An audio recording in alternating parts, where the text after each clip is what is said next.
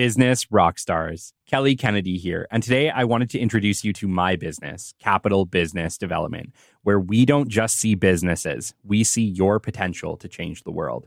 We see your passion, your dedication, and drive to do something extraordinary, and we're here to help you bring that vision to life. At Capital Business Development, we understand that behind every business is a visionary, someone with the determination to make a difference. Whether you're a startup with a big idea or an established company aiming to expand your impact, we're here to support you every step of the way. Our mission goes beyond traditional business development. We're committed to nurturing your dreams and empowering you to achieve greatness. From strategic planning and networking to hands-on support and personalized coaching, we provide the tools and guidance you need to succeed. So if you're ready to transform your vision into reality, look no further than Capital Business Development. Visit us today at www.capitalbd.ca to learn more about how we can help you unleash your potential to change the world. Your dreams matter. Let's make them happen together. Thanks for listening. Let's get back to the show. Welcome back to the Business Development Podcast. You are listening to episode 18 today. And today we have one of the most exceptional episodes that I've had the pleasure to put together. This is Exceptional Success, Crushing Pain, and Back Again with Colin Christensen Part 2. And you need to stay tuned today for one of the most amazing recovery stories you may have ever heard. Stay tuned. The great Mark Cuban once said, "Business happens over years and years. Value is measured in the total upside of a business relationship, not by how much you squeezed out in any one deal." And we couldn't agree more. This is the Business Development Podcast, based in Edmonton, Alberta, Canada, and broadcasting to the world. You'll get expert business development advice, tips and experiences, and you'll hear interviews with business owners, CEOs, and business development reps. You'll get actionable advice on how to grow business.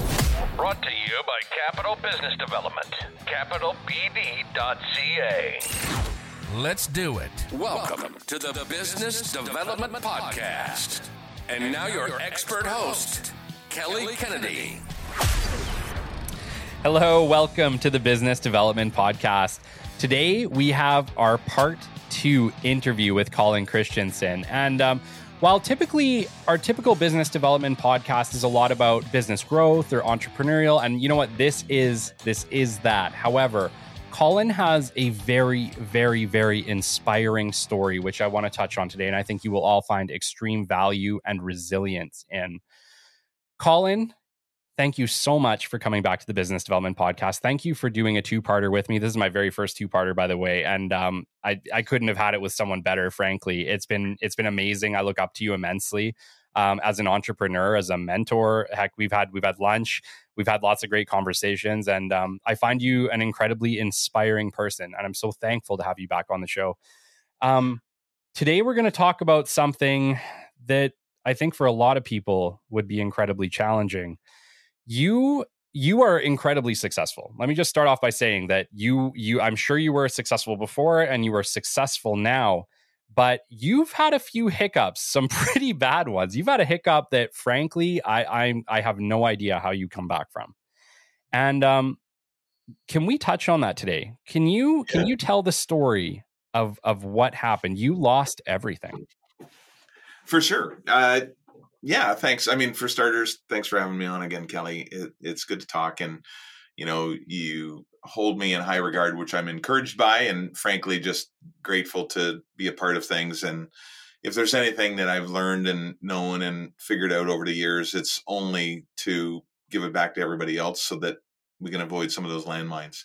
I heard a story once, and this might help kind of contextualize things a little bit, but somebody described entrepreneurship once as, you're kind of walking down a road and out of the nowhere, you fall into a hole, and that's a big, dark, black, scary thing and you have no idea what you're doing. You have no idea where you are. You're not sure anything that's around you. You can't see anything. And so you're groping around in the darkness, trying to find anything. And eventually you find maybe a lighter and you kind of light it up and you can see 2 feet in front of you, and then maybe a morsel of food and you feed yourself. And then hopefully ultimately maybe a ladder, and you climb your way out of the hole a little bit only to walk 10 more feet and fall into another hole. Yeah. The thing is, the second hole, you're like, okay, you have some hope. You believe that there's something in here and you could probably figure out a way to get out of it. And then you do. And then the funny trick about it is, if you change streets because you're so frustrated with that street and you go to another street, you're going to walk 10 feet down that one and fall into another hole. So it's almost inevitable. But I think that's life, right? I mean, we talk about failure, and failure is not a finished state. It can't be.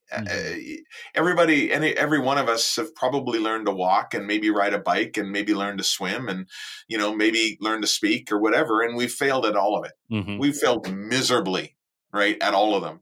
Right. And it's only by trying again and trying to figure it out. And we got better at it. And I love, one of the analogies I like is the idea of a paper airplane, right? Maybe our father made a paper airplane for us one day and he threw it and we were like, coolest thing ever. That's so amazing. And we go and we start folding a piece of paper and we throw it only to have it fall at our feet or go backwards even.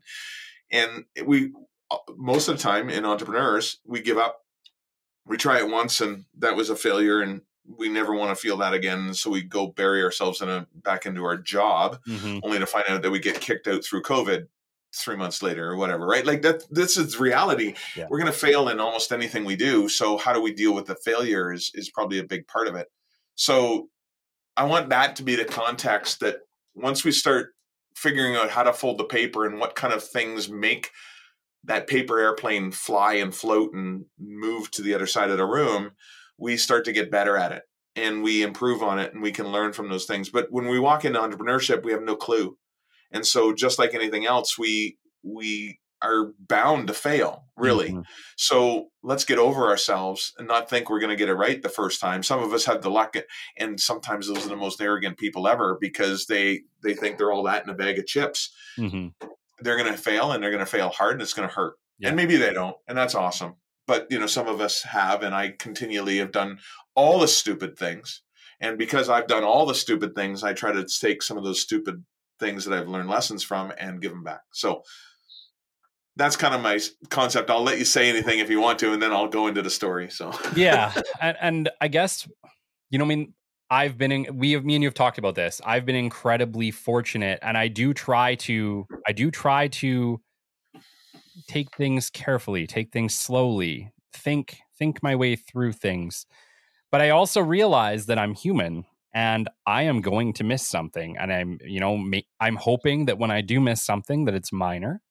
But the reality is I know for a fact that I will make mistakes. Mistakes will happen. And I just hope that when they do, that either I've spoken with people such as yourself who are inspiring, who have also had mistakes, who can kind of give me ideas on how to come back instead of just give up.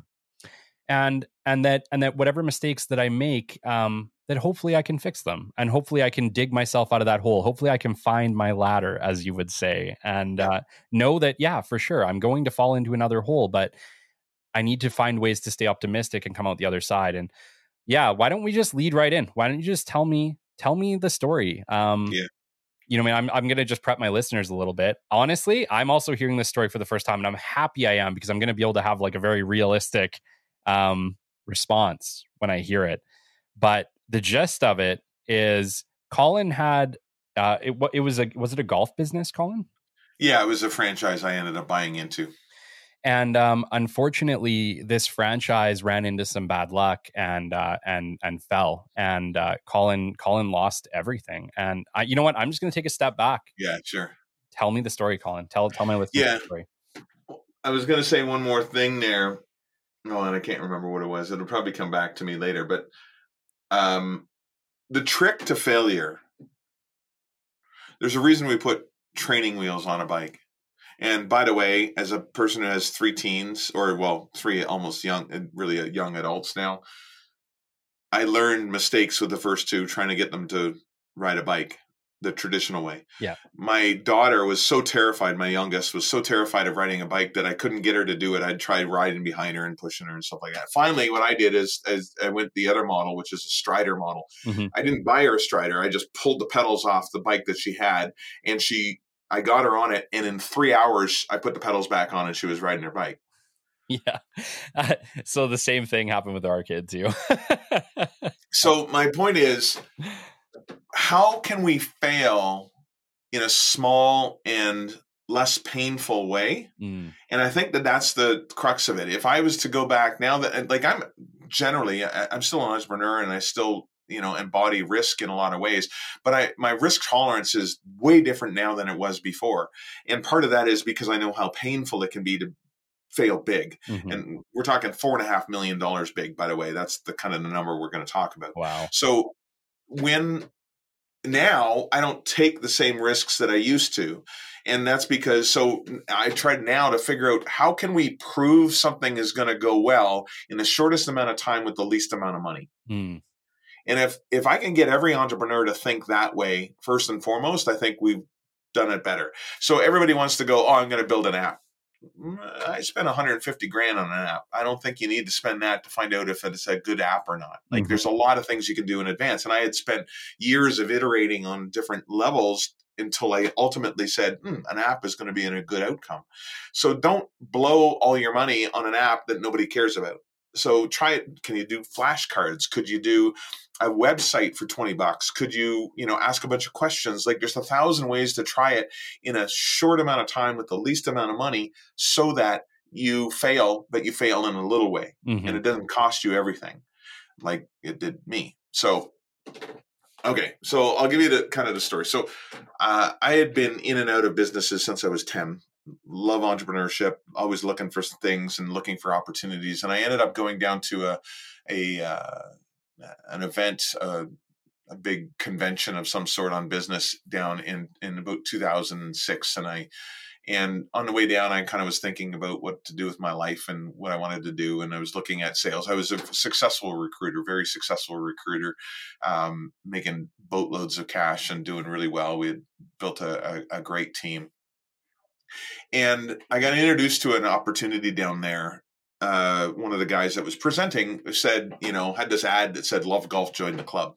And I'm like, I like golf. I golf a lot. Right. And so I'm like, I'm interested in that. So I got to talking. I started going through the interviews.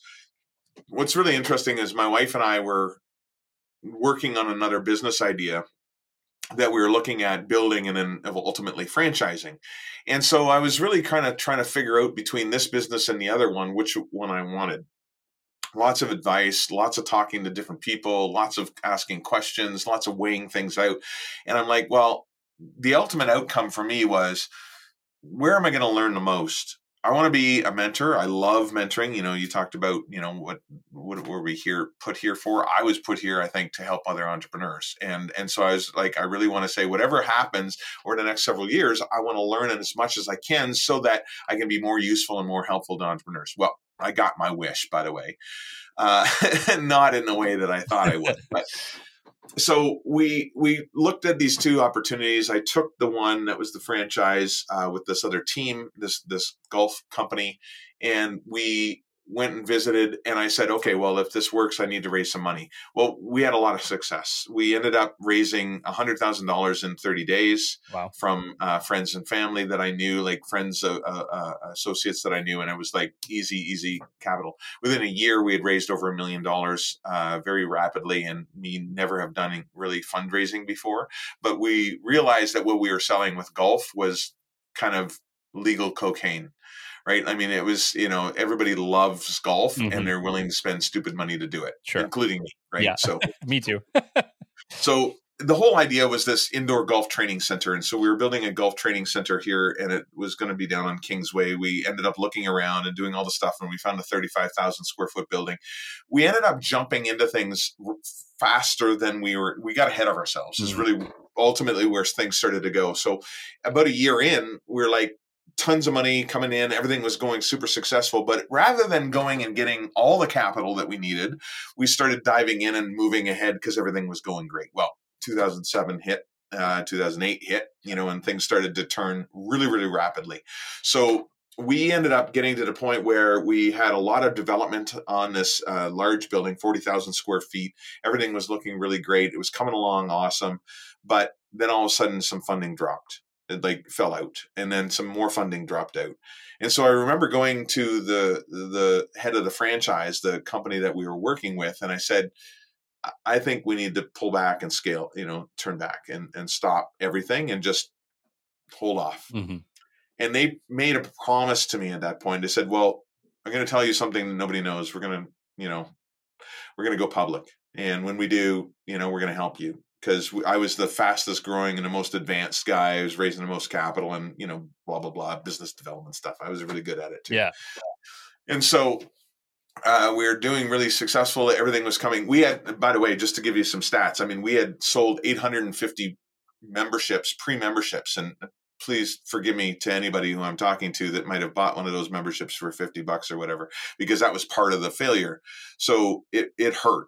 It hurt a lot. And I had friends who had put money in that were, that was their life savings, or they had, put another mortgage on their house, or, things, people close to me, friends of mine, Mm-hmm. and they had trusted me with their money, and the whole thing blew apart, and we lost ultimately everything, about $4.5 million. Right. Wow. So it was a brutal outcome. But what had happened is we got going and we're starting to build, and everything was starting to come together. It was really successful. People were coming in, and we had 100% closing rate for like a year and a half. Wow. Every single person, 850 pre-sold memberships, right? Like it was just phenomenal how well it was going. Substantial. And but everything's the wheels had started to come off when we missed that deal. I had to let a bunch of people that we had literally just hired. They were finishing on a Friday, their jobs on a Friday, and to start on Monday, and everything fell apart that weekend. And I remember phoning them and saying, I can't have you start on Monday. We don't have any money. Right? Horrifying feeling. Horrifying. I was getting death threats because we were, had all this money, and then everything wasn't going fast. So we went into this 18-month period of emergency where we were just trying to stay alive, and everything from my personal life. I had given up a $250,000 a year job to go into this full time, and then it stopped paying me, and then we had debt like crazy. I was driving, this BMW X5 that I had paid for 2 years in advance on a lease. So it was the cheapest car I could possibly drive. All my friends thought, why are you driving a Beamer? You don't have any money. I'm like, it's the only car I can afford. Yeah. I paid for it already. Right. It was stupid. Like, it was just insane, the things that had happened. Anyways, we had gotten all this stuff. Everything was coming together. So for a year and a half, we were just playing catch up. We were trying to find extra funding. We had tried all these different sources. Everything would kind of, a little bit would come in, but we'd bleed it out back in. Our run rate was terrible. Everything was falling apart. I'm managing about $1 million in debt personally, and through our house and through our the credit cards and all the things that, from living a $250,000 a year lifestyle. Yeah. It all got taken away, and all of a sudden now we're trying to balance this with no income. So we spent about a year living as a family of 5, 3 younger kids with $16,000 for a year, right? Like, if you try to do the math on that, it doesn't work, no matter how you slice it. So it was very difficult. Anyway, so we're going through all of that, and then we finally, so just as things are, everything is looking pretty dark. My wife and I go to a concert with some friends of hers from out of town. That night I'm walking, and I was in judo. I love judo. And I'm walking back to the car, and I'm like, I can barely walk. And I'm thinking, this is weird. Why does my leg hurt so much? And I was thinking what it was is, in judo, you sweep a lot, mm-hmm. right? You're sweeping legs a lot. And so I thought my legs were so bruised. I had an old motorcycle injury, but it wasn't even that leg that was hurting. Yeah. So I'm like, well, this is weird. Why is that leg hurting so much? And I thought it was judo, and I was standing all day, and so my blood was swelling up and stuff like that, right? So like, this is bizarre. So I tried to go to sleep, woke up, felt like people were slicing my legs open, right? And I'm like, something's weird. So I got a tensor bandage, and I tried fixing it. Woke up in the morning, and I was barfing everywhere. I thought I had a cold or something. And my wife and her 2 friends from out of country, they went down to a trip to Banff from Edmonton, right? Yeah. So they drove 4 hours away, and they were driving away. And my wife, one of her friends is a nurse, and they finally phoned me and said, you should probably go to the hospital, right? Because I couldn't move. I couldn't even get out of bed. I'd have a sip of water and I'd just throw it up. Everything. I was in massive pain, violently ill, and I have no idea what's going on to me. Finally, a buddy of mine came over and looked after my kids. I went to the hospital. It was one of those times I was like, yeah, it's going to be about 6 hours. I'm like, oh, are you kidding me? Yeah. So I'm lying there, and I'm going in and out of consciousness. And every time I take a sip of water, I'm so thirsty, I just go in and throw it up again. And, they look at me and they go, okay, that's probably cellulitis, which is just a swelling of the cells. And I'm like, okay, fine, whatever. I'll just go home and I'll talk to my doctor. And they're like, you really should stay. Yeah. Just hold on. We're going to get you in right away. And I'm like, okay, I will. So I listened to them. I stayed. And as soon as I got in, they started drawing on my leg. They started, calling disease control. They started going ballistic. I was in emergency, and they figured out, I started doing blood tests. And ultimately it turned out I had flesh-eating disease, necrotizing fasciitis. And I was almost dead. Like in that first 3 days, I was in and out of consciousness, almost dying. My wife literally had to wrestle with this and figure out, okay, brought the kids and to say their last goodbyes. Wow. Right. Because everything it looked like I was not going to make it. Right. And so that was it in a week. And so finally they got me through that first week, and they got me into a room and they stabilized me with this toxin, this antibiotic, mixture of stuff, and they stabilized everything, but they kept drawing on my leg. Slowly things got really, really bad for my leg, but mostly centralized. All kinds of grossness happening. Let's not go into that. But I stabilized. But while I'm sitting in the hospital going through all of this, I get my laptop, I'm opening my laptop, and I get my lease termination for my building that we had. Yeah. Right. And so, I'm sitting there, IV 3 times a day, wondering what's going to happen, barely alive. And then, I find out my business is completely basically shut down. They've locked us out of the building, and everything's kind of going to hell in a handbasket really, really rapidly. Still phoning, still doing everything I can, still trying to make good for all my investors, still, making phone calls every day, sitting in the hospital, talking to nurses, everything, and then making phone calls, like hustling like crazy, trying to get capital in. We find a guy, and he comes in from Toronto, and we're talking about a $3.5 million deal. He comes in, and we get access. We talk to the landlords and we say, hey, can we get access to the building? So he's like, yeah. So I get out of the hospital. I have an IV hanging out of my arm. We have no electricity, no nothing. The building's dark. I get access to the building. I'm giving this tour to this investor for $3.5 million in the dark with a flashlight, with an IV hanging out of my arm. And at the end of the tour, he says, I know a lot about these style of businesses. I've invested in tons of them. You nailed every single point that we knew was going to be a risk, and you nailed it. We're in, pending due diligence, we're in for the money. So he turned his plane around, literally flew back to Vancouver, talked to his team there. They started doing due diligence over the next couple of weeks. I'm still in the hospital, in and out of, that kind of stuff. Yeah. 3 times a day, I have to get IVs stuck in my arms. And in that time, they decided, holy crap, we need to get you in for surgery. Like, they were really cautious on surgery because it would open up the skin, and they didn't want to do that. But finally, one of the older doctors, a guy that was like 70, said, you're coming in tomorrow morning. And so literally from 10 o'clock that night, the next morning, I was in the hospital at 6 a.m. and they were doing surgery and trying to fix my leg so I didn't lose my leg with all the disease, right? Anyway, so we do all that, get back in, surgery, another surgery later, and just crazy stuff for a long time. I won't go into the pain and crazy stuff with that. But through all of this, I'm trying to manage all this debt, and we're losing our house, and everything's kind of falling apart around us. Finally, we get through a lot of it, and the guy comes back to me one day, the investor, and he says, we can't invest in you. I'm like, what are you talking about? He says, well, the franchise, we talked to the headquarters, and the franchise is probably going to be shut down in 30 to 60 days. I'm like, what? Wow. Like, what?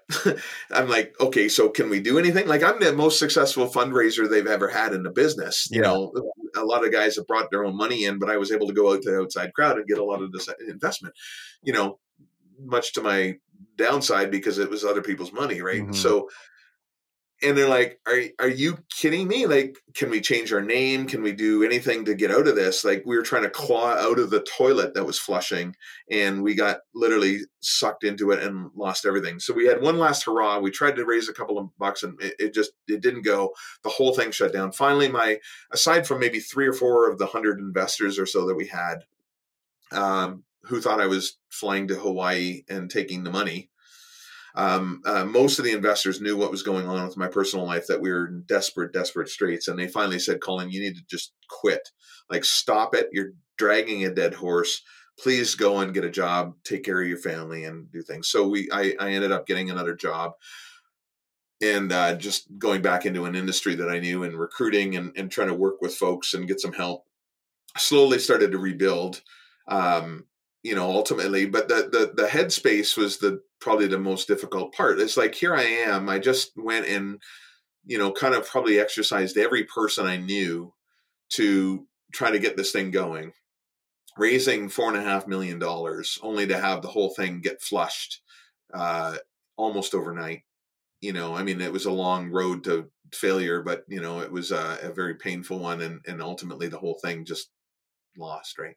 So when we were starting to come back, it was, okay, what am I good at? Like, I really don't know. Maybe it's business development. I've raised funds, but I don't want to do that. I remember an experience I had. I joined this team, and we went for a team building day, and we worked through a disc profile, right? Like, the whole workshop was around the disc profile, understanding how we can work together and all that kind of stuff. And I remember taking my disc profile up to my the facilitator, and I said, can you help me with this? I'm trying to ask a question about it. She looks at it and she's like, okay, by what I'm seeing here, you have a high I, which is influencer, right? She says, but it's clearly depressed. It's down low. And I'm like, she's like, what happened? Like, what's going on? And I'm like, really? I just spent, the last 3 years of my life trying to fundraise $4.5 million, only to have everything go away. I don't want to influence anybody anymore. Right. Like, you know what I mean? I've lost all heart for trying to help other people, invest in something cool. Right. Mm-hmm. So that was a really interesting kind of physical and emotional outcome, measuring where I was at. But then I started going, okay, well, I want to start a business again. So, I was driving truck, just something I needed to pay for the family. So yeah. I was doing all kinds of different things, and I had a couple of different jobs in that time. One of them was I was driving truck, but I negotiated with the guy I was driving truck to say, hey, you know what? I'm really trying to build a business. I could use a couple of hours in the middle of the day. So he's like, well, actually, I can do that. I'm going to let you drive a truck, and then you start at 6 and end at 6, but you can have 2 hours in the middle where you can do whatever the heck you want. So I started meeting with clients again, and but again, still even trying to figure out, what am I actually good at? What can I do? How do I believe that if I can't feel like I can run a business, how can I help other people run a business? Mm-hmm. But I just started trying to review some of the things I believe in and some of the things I know that are true when it comes to business and understanding, and certainly a whole heap of lessons that I've learned, and where the signals were to, on leadership, on team building, on execution, on fundraising, on marketing, on all the things like that. And I'm like, how do I turn this into something valuable for other people? And in a relatively short time, I was getting paid not a lot for driving truck, but happy to do it. Lots of podcast listening, by the way. Yeah. And I ultimately I ended up closing a deal to work with somebody for 1 day a week for twice the amount per month that I was working with the trucking company. So I was able to kind of stop that and get back into kind of consulting and working with that. And then I turned that into more and more clients, and ultimately grew into more and more stuff, and, kind of evolved over the last, 12 years, 15 years or so into what it is today. So. Wow. Where do I even start, Colin? That is unbelievable. That is an unbelievable story. I feel like if I didn't know you and you just kind of told me this, I don't know if I would believe it. It's that hard to believe. A friend of mine and he's gone through some pretty crazy disasters as well. And so he's one of my best buddies. I think I mentioned this in the last podcast, this idea that the people that I know that have gone through stuff like this, we have this deep connection and trust. I would do anything with him in business because I know where he stands, right? You don't know what's going to come out until you squeeze that, that fruit and find out what really comes out, right? And we've been through that ringer. But it's funny because we talk about this all the time. It's like, even if we wrote this down, nobody would believe it. Mm-hmm. Right. Like this. And so the book I have, you can read the book, but it seems like a fiction book at times. So yeah, like, okay. So, like you said, at this point, you've gotten all of your friends to invest. You've probably gotten family, everyone you knew, people that trusted you.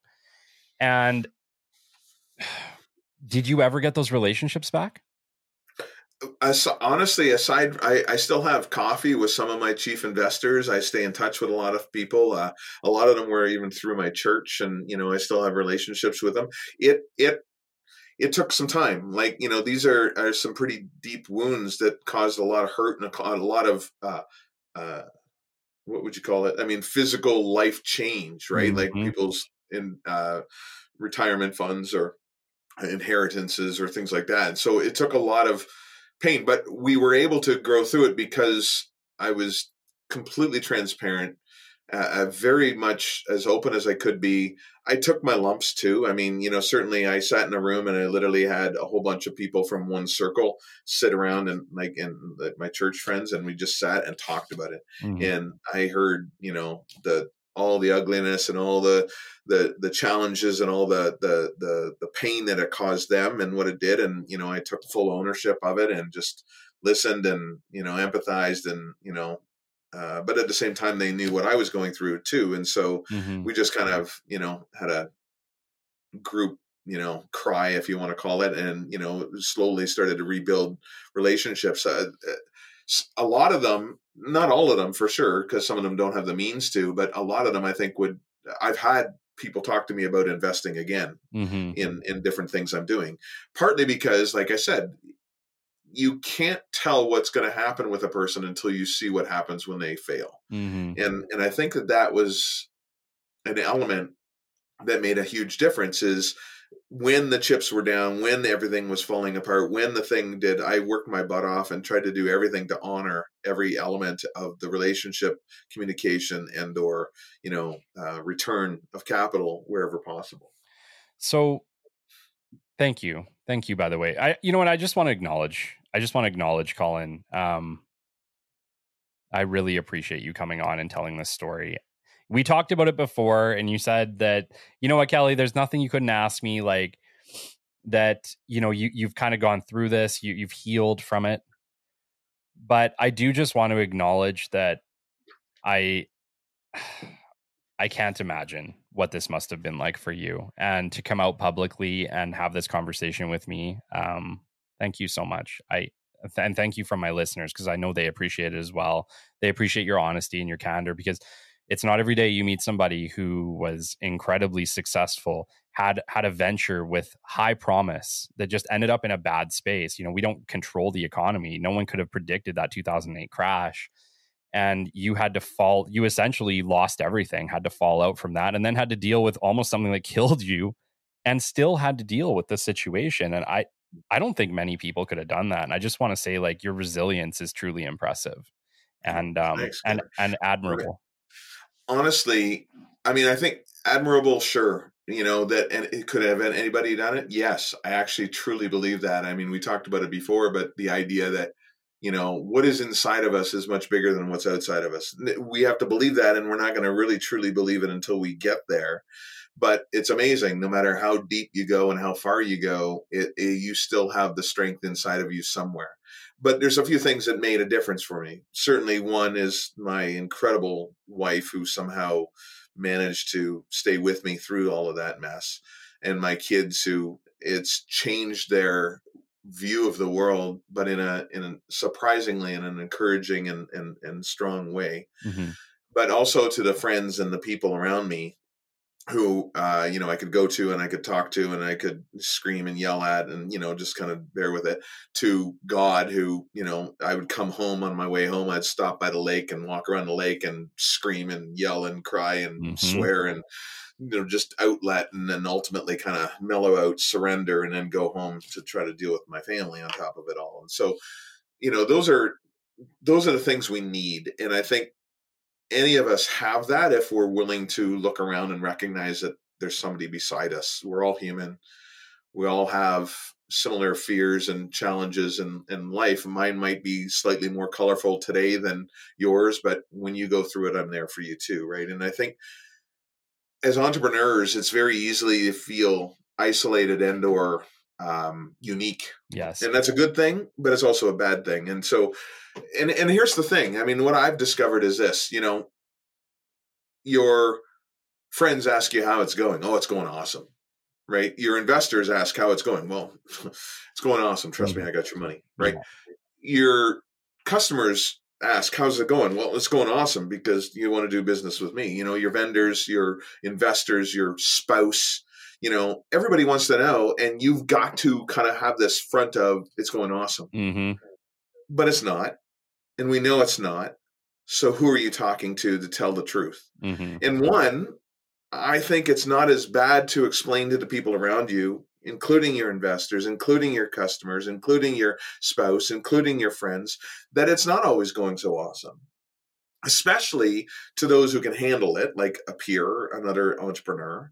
And so when I talk about this, and I try to talk about it in forums when I get asked to speak about stuff, I'll talk about failure because I want people to have it as more of an open discussion, especially in a closed room where it's a bunch of entrepreneurs, because we all feel it, but we don't talk about it. So what are you doing about it to let out that vent and have it rather than just turn to heavy drinking and pot, right? So. Yeah, 100%. And I just want to speak to that for a second because I totally get what you're saying, especially as, for me, I'm an entrepreneur but I'll be honest, out of my friends, my close friends, the ones I grew up with, I'm pretty much the only entrepreneur, right? So I actually have a lot more conversations open about my life and business, frankly, with my clients, because I feel like they understand the stresses that we're under. They understand because I could say man, I had a crazy week or this happened and I'm feeling incredibly stressed out, or I've worked 15 hours for the past 2 weeks straight and I'm feeling burnt out, but I still got to keep going because people depend on me. The podcast has to keep going. My clients need me to perform. And sometimes it can be very hard to be open about how you're truly feeling, especially as an entrepreneur. Even if your business is going well, you might be burning out or are exhausted. And I will speak for that. I regularly work to a point where I'm like, oh man, I need my weekend. If I didn't have my weekend and just to rest and recoup, I don't know what I would do. But I think I'm not alone in this, being in the fact that there's a lot of entrepreneurs who are kind of they're winging it on their own and they may not have a supportive peer group that understand them. Well, I'll give you an example. I mean, and this is, I'm glad you're kind of pulling this stuff out of it a little bit more because I think that that's very true. People would ask me how I could sleep at night, and frankly, I get that. There's no understanding. I have this weirdly unique ability, it seems, because I say unique because it doesn't seem to anybody else they are kept up at night. I can sleep almost any time, because I can generally be better at stuffing things out of my brain, or at least getting it out of my head long enough so that I can get a good sleep.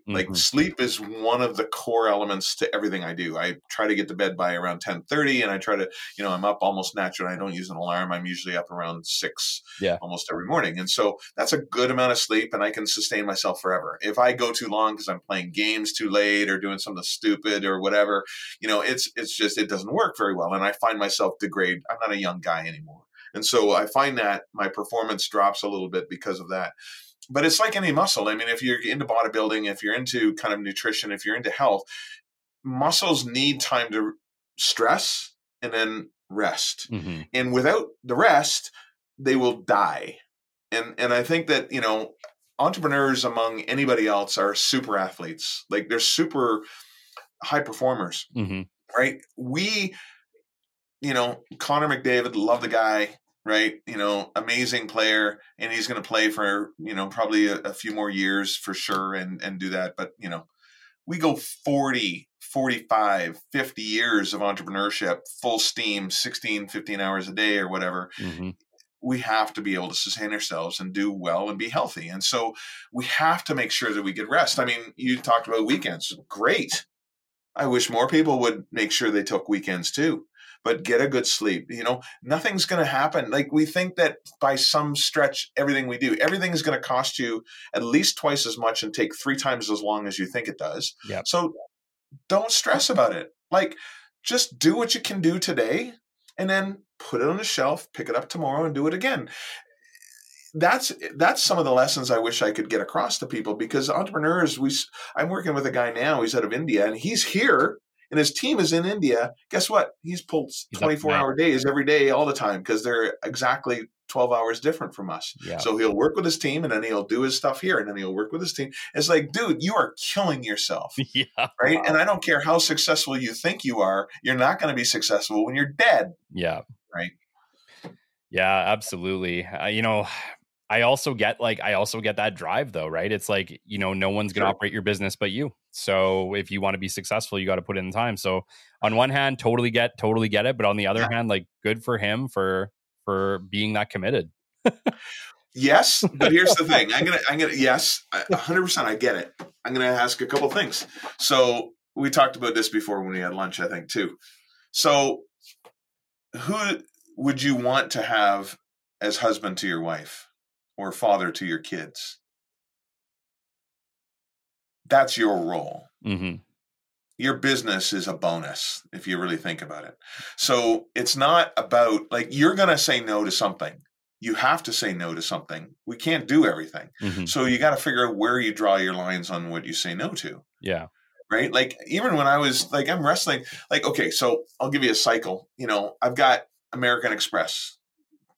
I don't know, $50,000 American Express bill or whatever that I'm working with. Yeah. And they phone once a week and ask for an update. And I don't have any money, don't have any sight of money, and have no way of figuring out how to pay them. And every 3 months, it was kind of some really interesting lessons. There's tons of lessons we could learn here, but every 3 months it cycles. The collection guy that I'm talking to changes because it has to go up a level or whatever. And ultimately, they just come in with a firing squad and they shoot you and burn your house down, I guess. I don't know. I never got to that level, fortunately. But every time. And so I'd get this. It would inevitably go back and forth, good cop, bad cop. I'd get a guy that's just yelling and ranting and raving and screaming and yelling and, trying to do everything he can to try to get me to pay. And I'm like, sorry, dude. Yeah. Like, what do you want from me? I mean, I don't have anything, come and take a look. I got nothing. Yeah. Right. And then the next guy would be, okay, you know what? I totally get you, keep in communication with me and let me know. And I would. And who do you think got more, input and help and support from my side? Absolutely. And so I could stress and freak out and try to do everything I can to push against, but I have no levers to pull. Mm-hmm. I am so done. I don't have anything. And so I've got to do what is most important, which is be a dad to my kids, Mm-hmm. be a husband to my wife. And then everything else is a bonus if I can get through it. Right. And so that's survival and that's the way to maintain. But I also noticed that whether I worked my butt off and stressed about it 24/7 or just did what I was able to do that day in the 8 hours that I spent there, I tried to make sure I was home for dinner every time. And then I would go out and I'd work hard after hours and stuff like that. But my point is, didn't make a difference. I don't think it changed anything. The more I worked, it didn't cause me to do any more success or less success. It just and it didn't really happen any faster or any slower. So it wasn't a function of how hard or how heroic I was working. Mm-hmm. It was a function of just things playing out. And I just try to guide them every day when I pick up the tools. Yeah. So I want to touch on this. So obviously you were incredibly successful before this happened and you're incredibly successful now, but obviously you went through that change. Would you say that you value your family more now than you did before you lost everything? Like, do you feel like you were different before, or do you think that family became a key value after everything that happened? No. Well, that's a really great question. It's an interesting one because it's that situation certainly had some changes or some consequences, and I mean consequences in good and bad, like outcomes, right? I would have considered myself a great family guy before. Like, Mm-hmm. I would love my kids. I fought, like I said, every day I'd fight to come home and have dinner with my family, right? I still sucked as a father and I sucked as a husband. And there was some situations where I wasn't sure we were going to stay married anymore through all of this, right? Mm-hmm. But we fought for it. We worked hard at it. And so now what it did was give me a swift kick of humility in my face so that I could change who I was. So the view of me being a good father and a good husband hadn't changed much. How I did it and what I learned now is, man, I sucked at it before. Mm-hmm. Right. And a common thing for me that would come up would be like, especially, okay, so I was doing recruiting and recruiting paid really well. And so I could golf and I'd go out with clients and I had crap loads of money and we'd do all this stuff. I spent it all on me and, doing stuff and going out, and my wife would be at home with the kids. And I got to learn that was really, really selfish. I didn't even think about it. And I wasn't trying to, I would still make sure she had everything. She had a great car, had tons of fun. She could do anything she wanted, but that wasn't the point. The point was I wasn't doing it with her, or I wasn't living up to the expectations that she was hoping for in this marriage. And I'm like, oh, how did I miss that? Like, I'm considering that I'm good at this, but I'm not listening intently. And it took a situation like that where, my life and my well-being and everything about us is completely destroyed to really go, you know what? The only thing that's important here is my wife and my kids. And so how do I restore that? How do I fix it? How do I listen to the needs of my wife in such a way? And my wife is amazing because she was vocal about the whole thing, and not in a detrimental way, but in a way that just like, I don't know if you know this, but this is how it's going right now for me. I'm like, whoa. Yeah. So how I genuinely want to know, because I'm an incredibly hardworking person. Yeah. Could I be a better father? Could I be a better partner? 100%. I don't always know how. Right. And so, like, one of the questions that I have for you is, what did you do differently? Like, obviously, I totally get what you're saying with regards to, like, I took clients out and, my partner's at home. That's just, it is what it is. It's just the business. How did you find balance in that? What does balance look like now for you in that situation? Well, I mean, so, maybe you've heard of the different 5 love languages, right? I mean, that's a thing that I think more people know about now. What I value versus what my wife values are sometimes different, but there's only one way to find any of that out. And that's spend time together and actually ask about it and talk about it and listen and really understand. Like, if it's that whole communication thing, it's like, she's like, da, da, da, da, da. And I'm like, da, da, da, da, da. And she's like, no, da, da, da, da, da. And I'm like, da, da, da, da, da. No. I'm like, okay, da, da, da, da, da. No, da, da, da, da, da.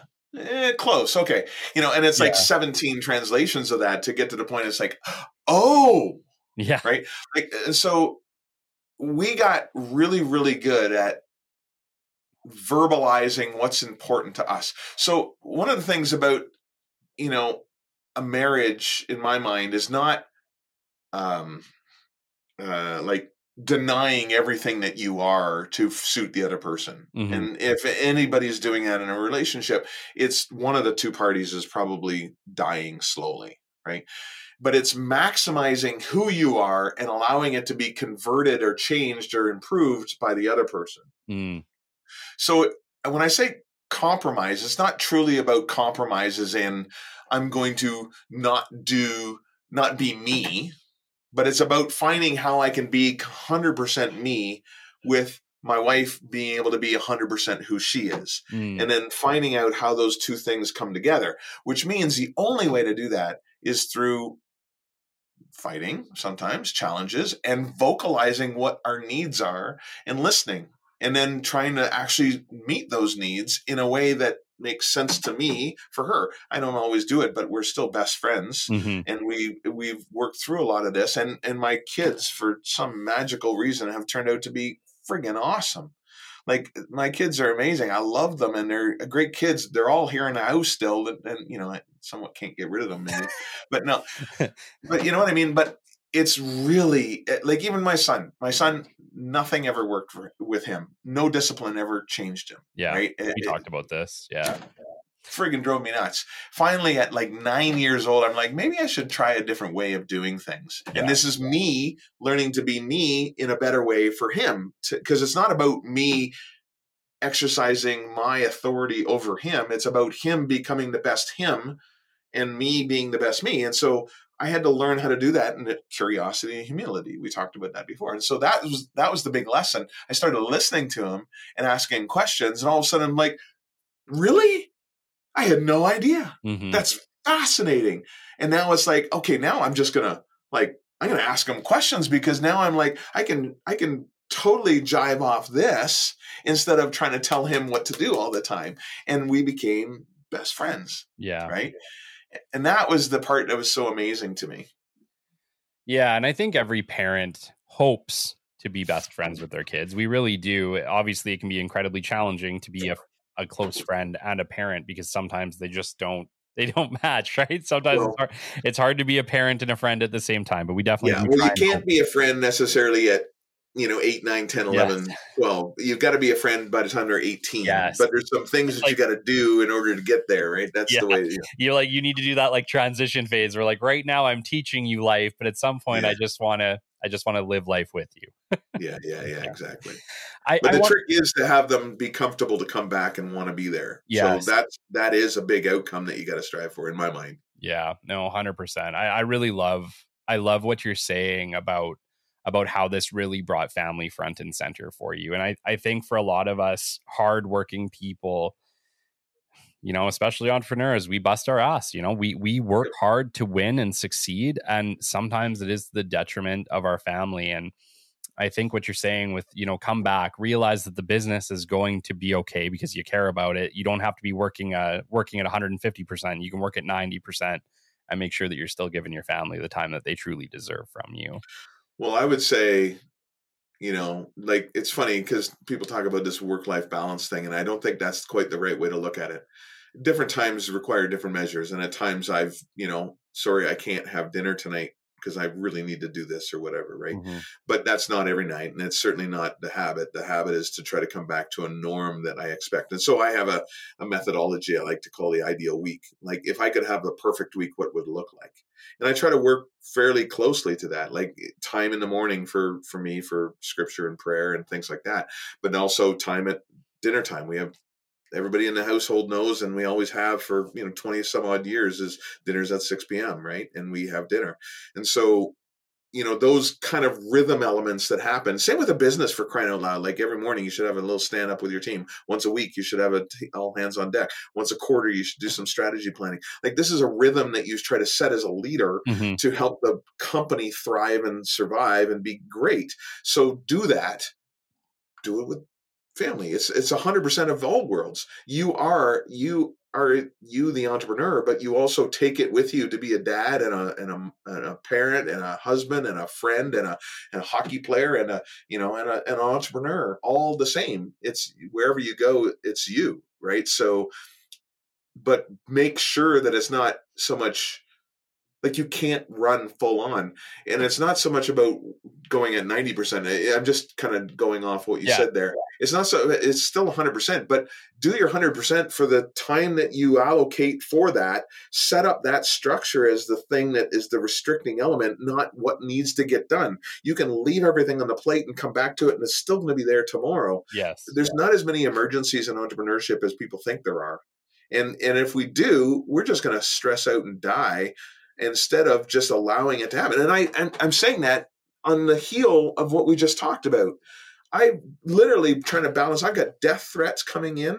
I've got investors who think I'm embezzling money. I've got, a whole bunch of people I owe money to because of the work that they've done, and employees that are, somewhat hate me because they all quit their job.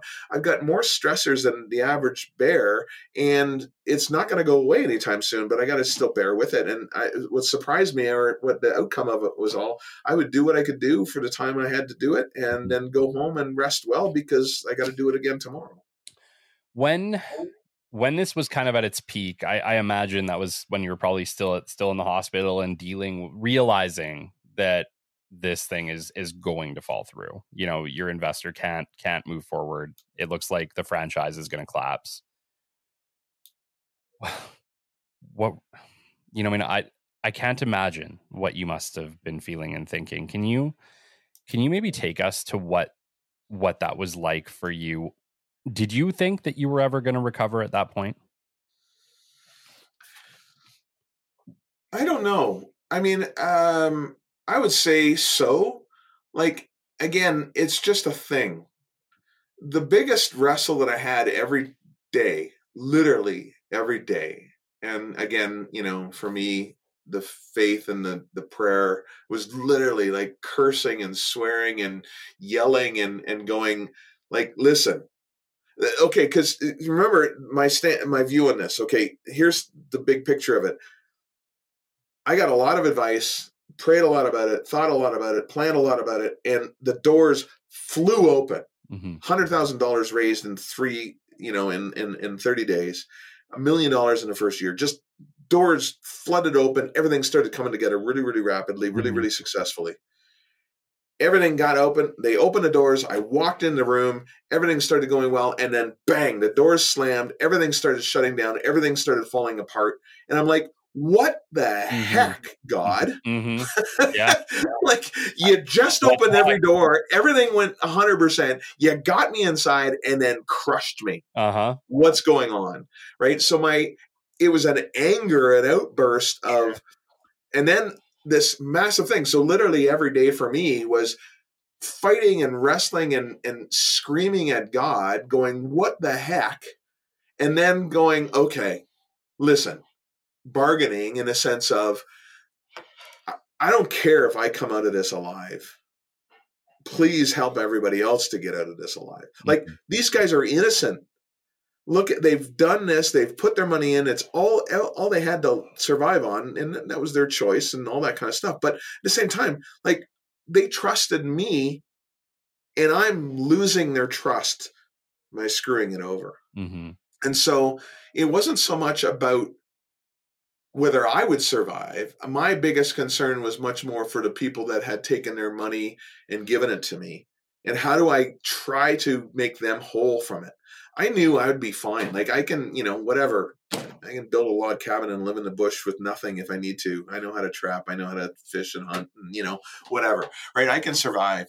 But it was much more about, there was absolutely the mental. I don't want to downplay that, but the mental mind games that goes on there. But it wasn't so much about me as much as it was about, how do I not even establish my brand? That sounds really arrogant, but I'm a guy that people have put trust in, and the only thing I'm going to walk out of here with is my name. Yeah. It's not going to succeed. So I don't have any money. I don't have a brand. I don't have, all I have is a reputation and a little chunk of equity, being equity, relationship equity with anybody that has trusted me. So my best friend in business is a guy, one of my first investors, and him and I are buddies through and through. He's been through the ringer. I've been through the ringer, but he put a bunch of his money in, and I lost it all. We're still buddies, right? A lot of my friends are some of those early investors, and we've remained friends. But because the emphasis was on my relationship with them over and above the money, over and above the business is going to come and go, and things happen, right? Yeah. So that was probably more the head stuff that was going on. Yeah. Like, obviously no one can imagine this. First off, like, I don't think anybody listening to this show can imagine what you must have been going through. The challenges obviously from the external, but not only challenges from external, your own personal feelings of self-worth, I'm sure, in this moment. And then obviously, you love your family, and you realize too that, like, they are going to have consequences from this. And I can't, I truly can't imagine what this must have been like for you. I hate to say this, but I think there's a lot of people that wouldn't have recovered from this, that ultimately may not ever recover from what's happened. And yeah, it shows a lot to the resilience, I guess. How were you able to stay optimistic? Because I know you personally. We've actually met. We've had a great lunch together, and I see your energy and your optimism and your kindness and your faith. But I imagine in these moments, you must have been just grabbing for anything you could to feel optimistic and hopeful in this moment. For people who may be going through something similar, I guess, maybe not quite the same thing, but maybe they are struggling. Maybe their business is starting to fail, or maybe they're having trouble balancing life, and they're realizing that their business is taking more from them than helping them. Do you have any words for them? Well, maybe a couple of thoughts that come to mind. It sounds so terrible to say, I think, but I think I could actually find solace in the idea that it could get worse. Mm-hmm. Right? Like, I'm dying on, and really sometimes the only thing I'm focused on is just trying to make sure I can take another breath and survive, like literally physically, because of the disease and stuff that I was going through. And but, getting that next step forward. I mean, I don't know if I'm just because I'm a fighter or a tenacious, bullheaded bugger, but it wasn't so much about searching for optimism as much as pure unabashed rebellion against the world, and knowing that I can handle this, even though I can't. Like, I mean, it's not like I can sit there and go, I got this. Yeah. But it's the idea that, like, I think anybody can. Like, I'm nobody special. It's just I'm not going to give up very easily. And like I said, the focus wasn't on, yes, one day this is all going to turn around and it's going to be great. I'm like, no, in a moment, I'm like, I can't see more than a foot in front of me. It's like that hole I talked about. I'm like, I'm just groping around in the darkness trying to find anything that makes sense. Like, who am I? What am I good at? How can I do any of this? Do people still believe in me? And every day I'd get in front of the phone and pick up the phone and ask for more money because we're trying to survive, right? Mm-hmm. Like, I didn't know it was dying until the very last minute. And then when I realized it was dead, I'm not going to fundraise anymore. But until that moment, I'm going to keep trying to fundraise. I stopped fundraising from individuals and started fundraising a lot more from, corporations or bigger entities that could, kind of bear the weight of a failure. Mm-hmm. But it wasn't so much like, I think anybody can do it. It's a matter of, just, it can always get worse. Not that you're looking for worse, but it can always get worse. I could have lost my leg. I could have lost my life, because I've seen kids die.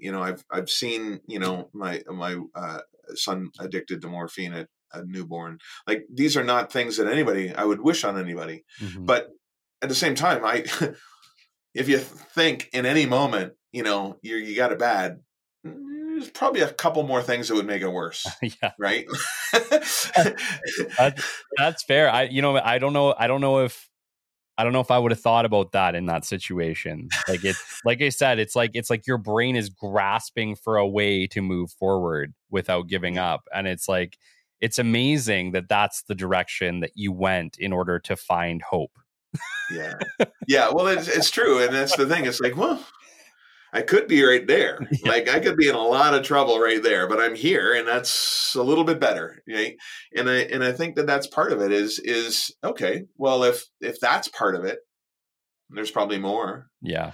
And and I believe that we can solve this. Like, maybe not solve it in the way that I hope it would be solved. Like, I mean, I had a very different outcome in mind, not only going into it, but at the tail end of it. The miraculous thing being pulled out of your rear end and everything kind of turning out fine, right? Like we all hope, like that $3.5 million glimmer of hope, Mm-hmm. a big joyful balloon rising into the sky, and then pop, that goes too, and you're like,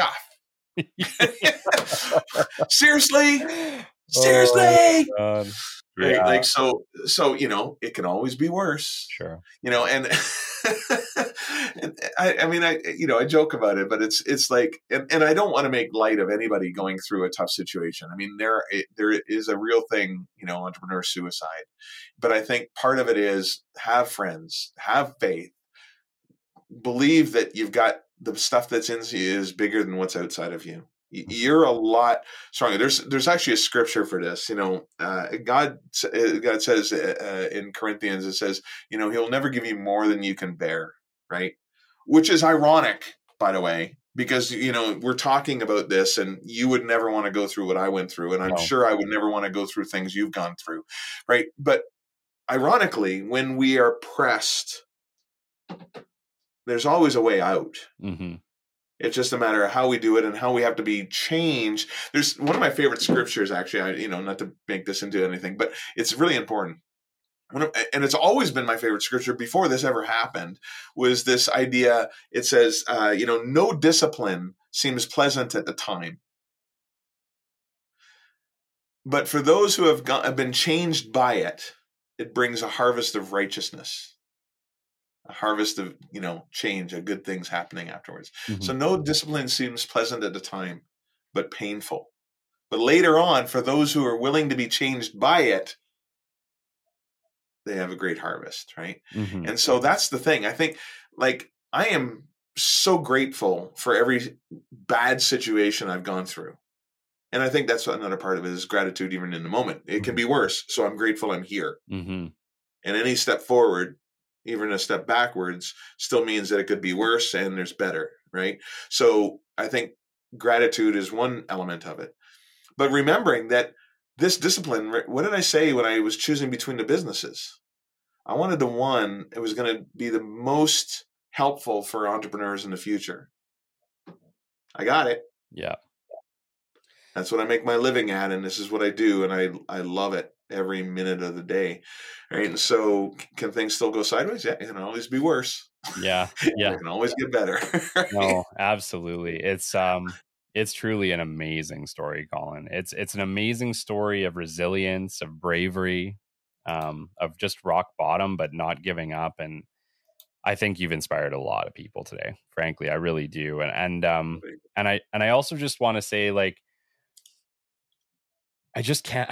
Yeah, I can't even imagine. I can't even imagine what that must have been like for you, and to be able to essentially recover, and make those changes, and be able to step back into entrepreneurship, to be able to step back in, even with the pain of the last time, and to be able to take that risk again and keep going. It truly just shows your entrepreneurial spirit, and just your never give up attitude, and frankly, the fact that you've just completely rebuilt yourself since that time, succeeded again, and continue to succeed, and continue to not just succeed, but help others succeed. It's amazing. It's amazing. I think you're a very inspiring person, and it's been an absolute pleasure to have you on the show, Colin. Appreciate being here, Kelly. I mean, honestly, we're all human. We all kind of experience a lot of the same things, whether it's a high or a low. We all have what we consider pain and pleasure, and and it's different for everybody. But entrepreneurship, especially, I mean, I don't do the same stupid things I used to do. Excuse me. To me now, taking a risk, what I would consider like that previous, it's not on the table. Like, I don't do it the same way. Did I take a risk? I did. I know where I took the risks and where I made mistakes, and so I won't do that again. Mm-hmm. Would I raise the money again? And I have, in different ways and shapes and forms, for sure, right? But not in the same way, and not with the same risk exposure that I would before. So I have changed. I have learned a lot. I have jumped back into it, but nowhere near to the same risk profile, if you will, that I did before. Yeah, just speaking to this, since you kind of hopped onto the topic, what would you say were the biggest life lessons that you learned from this? don't be optimistic. And hear me out on this. I mean, I'm still an optimist, but I'm a pragmatic optimist. Like now I look at things with a lot more open eyes as to what could happen. Like, don't pay attention. It's like, to make it as simple as we could on this, I was thinking about it. I play Magic, I don't know, Magic the Gathering. It's kind of a fun card game. It's like chess for, cards, right? Yeah. But even a game of poker, right? People will go all in, right? And then they wonder why they're out of the game. Mm-hmm. Well, that was stupid. Could you have played that differently so that you only exposed a little bit of risk? Could you shut down your ego for crying out loud for a minute just to go, you know what? I'm going to fold. And I'm going to step back. And I think that that's one of the situations where entrepreneurs, they are so optimistic that they press forward regardless of the obvious, or sometimes maybe less obvious, but there's some areas there, and so one of the tools I teach my entrepreneurs is a saying called pretzel. Some people call it pestle, pestle, P-E-S-T-L-E, right? And I say pretzel with an S. So P-R-E-T-S-E-L. I'm trying to figure out how to spell pretzel. But these are a great way to kind of list the potential nightmares that could happen to you. Political, relational. People don't think about that. What's your reputation and your relationship that could go wrong if this goes wrong? Look at Colin for a second and learn a lesson from his page, right? Economic. What could change with the economy and things like that? Mm-hmm. T, technology. What technologies could happen, right? Siri versus iPhone versus a new technology coming out, whatever, teleportation. Think about it. Just give a moment to think about these areas and think about it. So T, S, social. Pandemic hits. Mm-hmm.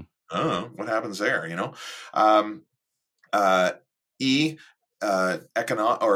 environmental, and then legal.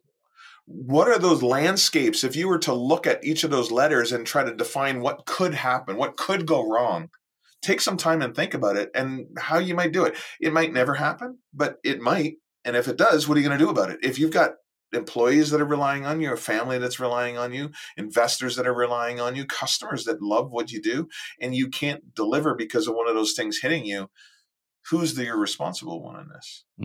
Right? So you asked what changed my optimism. I'm still optimistic. My wife laughs at me because I'm so optimistic, but I'm way more pragmatic about everything. And I punch holes in everything now because I can see what's coming around the corner. And I think that's what most entrepreneurs don't pay attention to. And they think it'll all go fine. And my question is, what happens if it doesn't? Yeah. Yeah. Like the way that I kind of look at it too, it's like the money that we make at Capital, I take very little of it.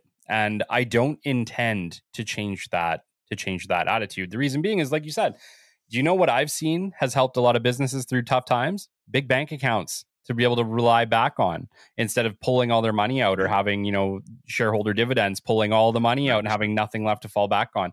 I watched that happen with multiple companies. And so the lesson that I learned is pay yourself a reasonable salary, take only what you need, leave some money in your accounts, because the reality is you might need that money on a rainy day. And I guess that's one way that I've tried to look forward with Capital. But, like you said, it's like sometimes you don't know what's coming. You don't know what technology is going to come out and maybe make things real hard for you for a little bit. Or, like you said, maybe there's another COVID. Can you survive a COVID? What would you do if a COVID happened? Nobody thinks about those things. We built right into our USA with my investors this time around, not the last time around per se, but we don't pay any dividends until we have a year's worth of savings. Oh, awesome.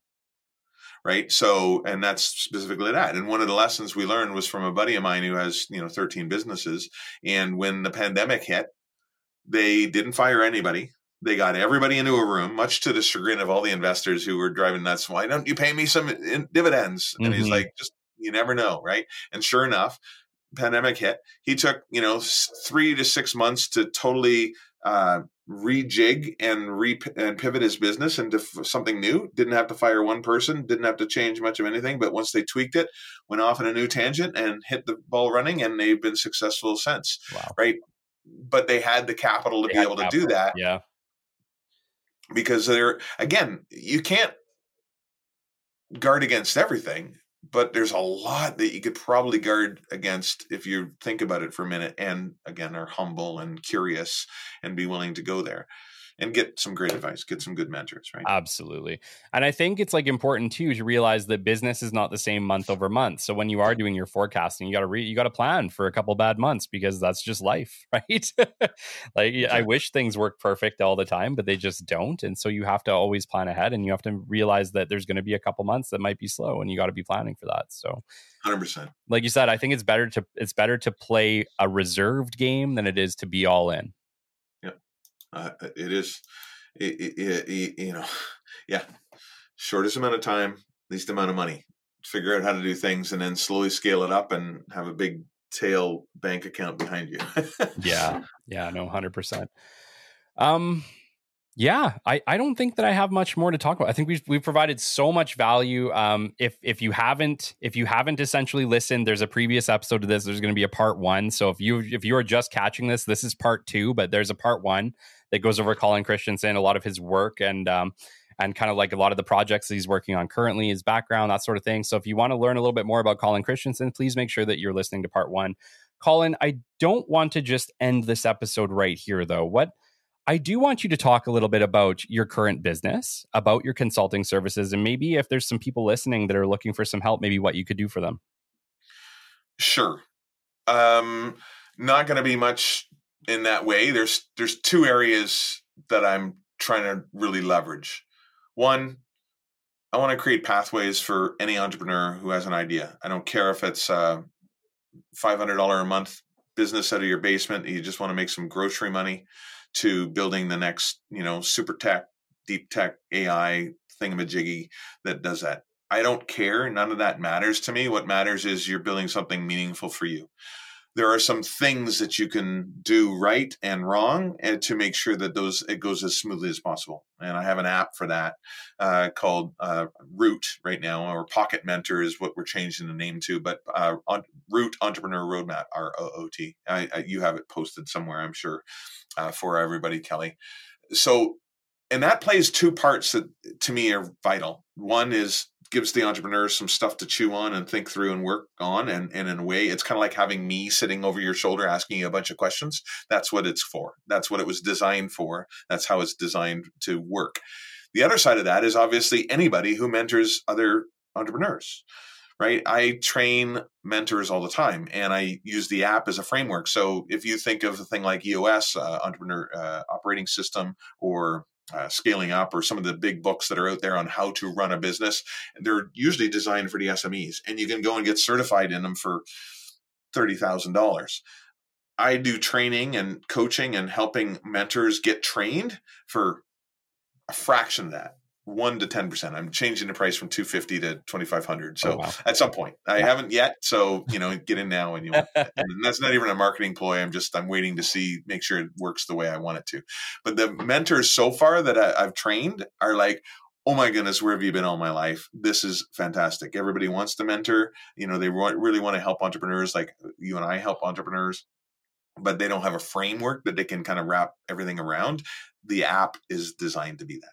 Okay. Now I have other avenues. I mentor for 500 Global. I run a early stage startup stuff going on at MacEwan University as an EIR, an entrepreneur in residence. It's called MacEwan Venture Lab. All of these things are little tools that I can do, but reach out to Kelly, reach out to me, and get a hold of me. And there's tons I can do to try to point you in the right direction. I'm a navigator first and foremost. I can't solve every problem, but I know who can. That's awesome. Do you still do one-on-one business consulting?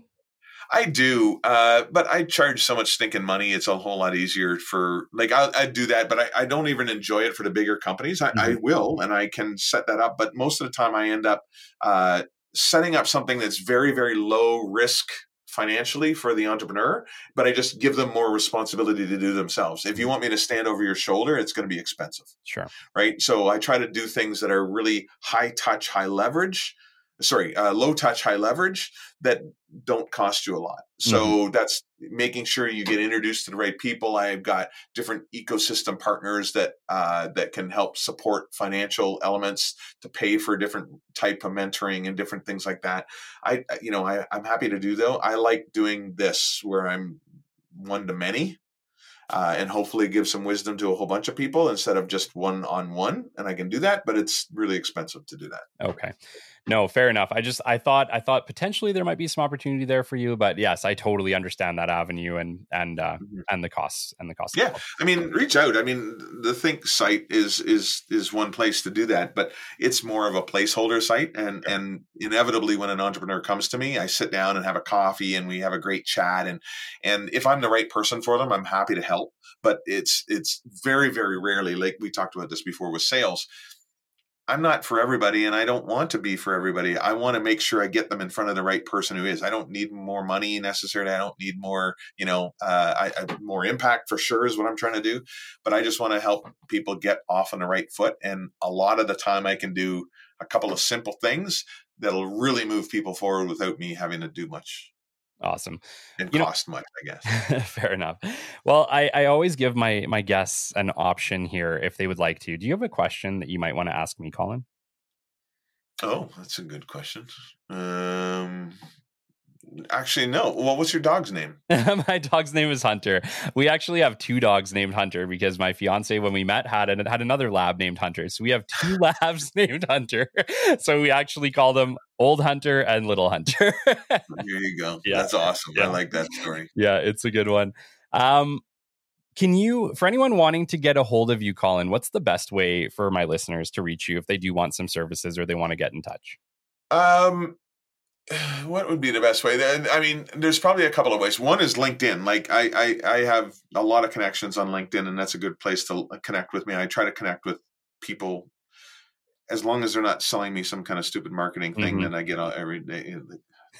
I feel Ask me a legitimate question and I will give you a real answer. So LinkedIn is a great place to reach out to me. And then you could hello@think.ca, THNQ, is a good place to reach out. So just hello@think.ca. And that's it. I mean, my websites, there's a couple of different ones. I'm hanging around McEwen as an entrepreneur in residence. Through a lot of the different channels in the Edmonton ecosystem, you can find me. There's a bunch of different ways that way. Okay. No, that's awesome. Well, this has been episode 17, I suppose, this will be episode 18, actually, because you're going to have a Sunday. So episode 18 of the Business Development Podcast. This has been with Colin Christensen. And I just want to say thank you, Colin. It's been an absolute pleasure having you on for this episode.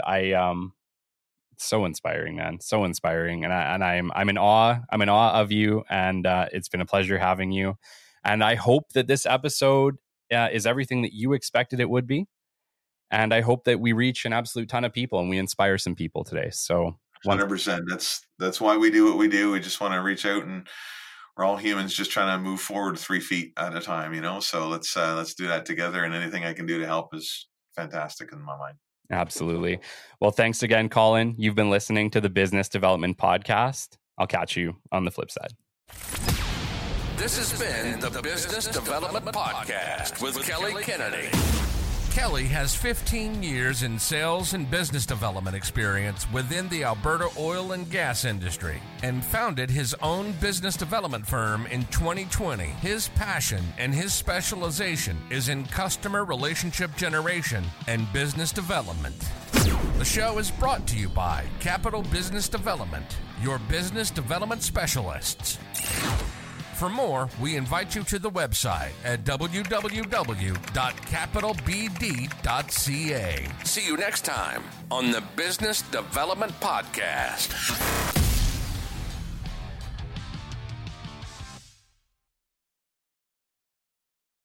Business Rockstars. We at the Business Development Podcast humbly invite you to be part of our journey. Despite our global reach spanning over 130 countries and our status as an award-winning show, we remain committed to delivering valuable insights and engaging content to our audience of decision makers. With 2 episodes released every single week and a back catalog of over 100 episodes, we strive to provide our listeners with the latest strategies and trends in business development and business growth.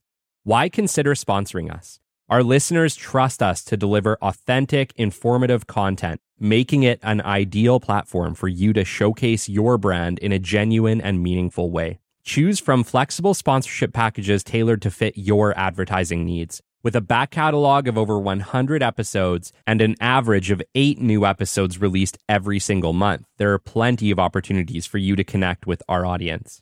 If you believe that your brand aligns with our humble mission, reach out to us at podcast@capitalbd.ca. Let's start a conversation and explore how we can collaborate to elevate your brand together. Thank you for considering us. Send us an email at podcast@capitalbd.ca and let's partner for the future.